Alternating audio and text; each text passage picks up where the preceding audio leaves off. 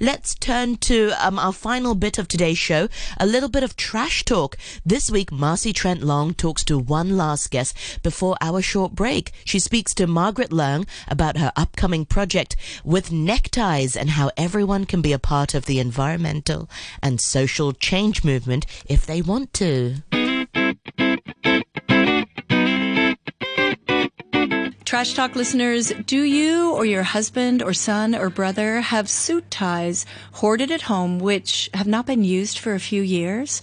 Ties are something that almost all men own, especially in the business world, which makes it easy to overbuy. Of course, as we always say here in Trash Talk, the best way to be environmentally conscious is to simply not buy. But if you do have ties at home that you've barely used, perhaps it's a good idea to upcycle them. Here to speak to me about their upcycling project that recycles, reskills, and recreates just one tie at a time is Margaret Leung from Les Beatitudes. Welcome, Margaret. So tell us first, Les Beatitudes. Are we in Hong Kong or are we in France? We're in Hong Kong. As I stepped down from a plane from Paris, I realized the English version is gone. Someone has incorporated it. Took the website. So I thought, what can I do? The spelling's the same. Let's do Les Beatitudes. Les Beatitudes. And what does it mean?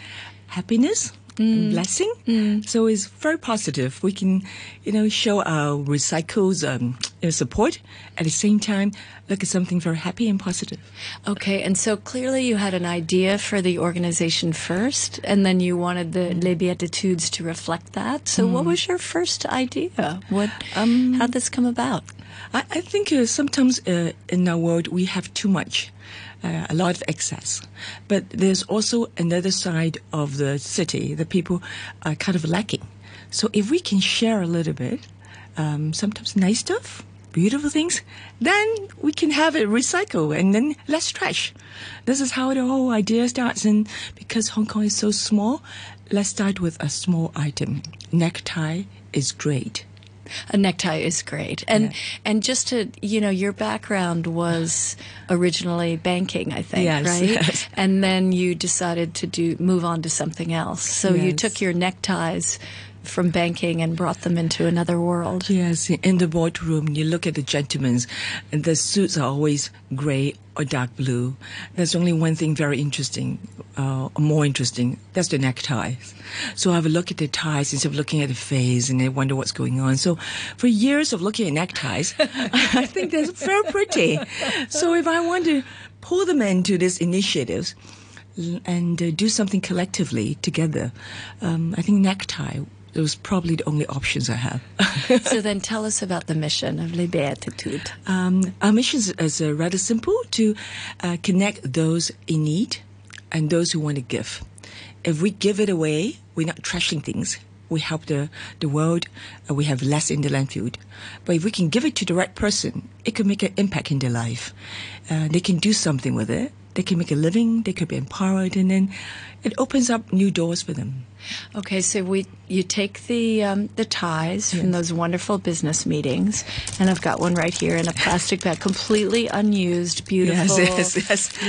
Ungaro, Paris, beautiful tie. Yes. And then what happens to it? First, we have to treat them if they're not brand new. We have friends bring it in from different environments. We can use it, clean it, and we take it apart and look at the size, whether we can use it. Some of the really thin ties, one generation have really thin ties, we have to find ways of using. In general, we make it into pouch, handbags, different sorts of items, corporate gifts, business card holders, wallet. So there it goes. But what's unique about you isn't not only the upcycling, but it's who does the upcycling. That's what's unique. It's sustainability with a social twist. We were talking about that. Yeah, but I think we also, it's a matching game. We have people who cannot work outside because they have to look after the families, elderly or the sick. So they have a few hours of moment. They want to produce. They want to do something nice.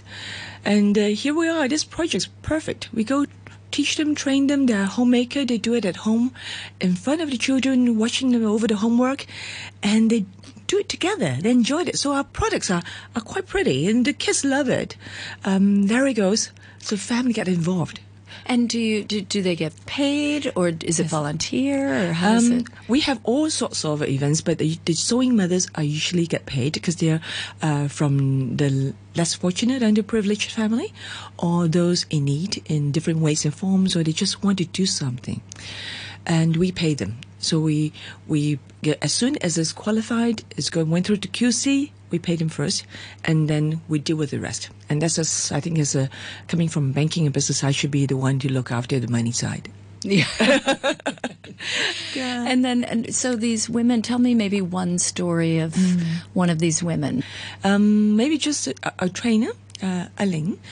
She came to Hong Kong from China, married her husband, and she has a strong accent at that time. And she said the whole family from her husband thought that she came to Hong Kong to marry him for money, just to be in Hong Kong.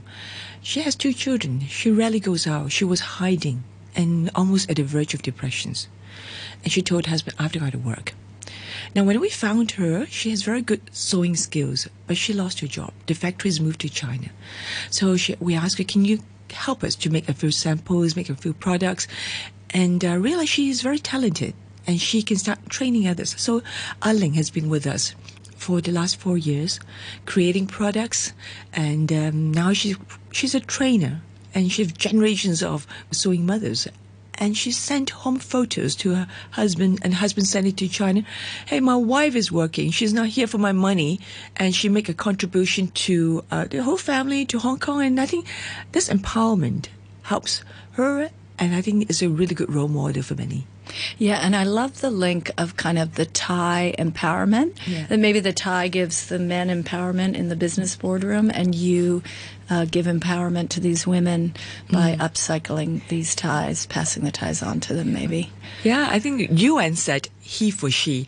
I think we're more qualified to say he for she, because we grab their ties, we took them, and we make something beautiful out of it. And that's what's great about you. You have wonderful product and distribution ideas. So let's talk a little bit about that. What do you make them into, and who buys them? And we make them into bags in the beginning, pouches, small one for keys and various items, and then we have a bigger one for iPhones. When we go traveling in hotels, what we want is our phone and a card. So we hang out with us, and we go around with it in the office with the phone and a card. And then next is handbags, and we have artists.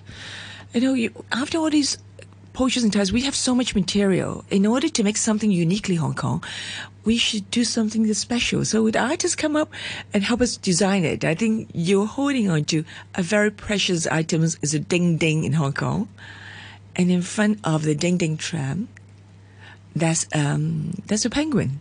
There are 3 penguins, and this is a story we found in RTHK of this events having ice factories in Causeway Bays, and they only have a freedom parade every day around 3 o'clock.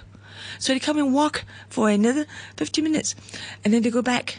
the penguins. The penguins, yeah. So they actually. So I was thinking. When was that? That was many years ago when they have ice factories in Causeway Bay. We know the fishermen bring the produce they catch over the day, and they disseminate there with the helping of the ice. And this is to make the sewing mothers from China happier. We have this freedom trips to Hong Kong. We call it. You can come over and shop, and you don't have to join a tour. I say it doesn't start from you. It starts from the penguin. So the mothers of feel, oh, we're not, yes, the penguins is you. So don't feel bad about people calling you that you come to Hong Kong, have this freedom trips. So we started to use that to recount the history of Hong Kong for these ladies who might not be that familiar, including actually ourselves. As we research, we realize we don't know that much. So we put the stories behind. When they sew, they learn about Hong Kong, and they can have these stories chit-chatting in the dinner times. And then we use it as school educations. We use it as corporate communications. If you start knowing the history of a building, you get to have emotional ties with the building. And who want to dismantle that? You would say, oh, well, let's keep it because it's so pretty. There's so much history. I think that's what we want to do, build relationships, not only between men and women, the affluents and the underprivileged, but also with buildings as well. Right, and I think that's so interesting. So you make a bag, and it's got one of the, which building is this This on is the Tai Po, opening station. So you use the ties and collagen.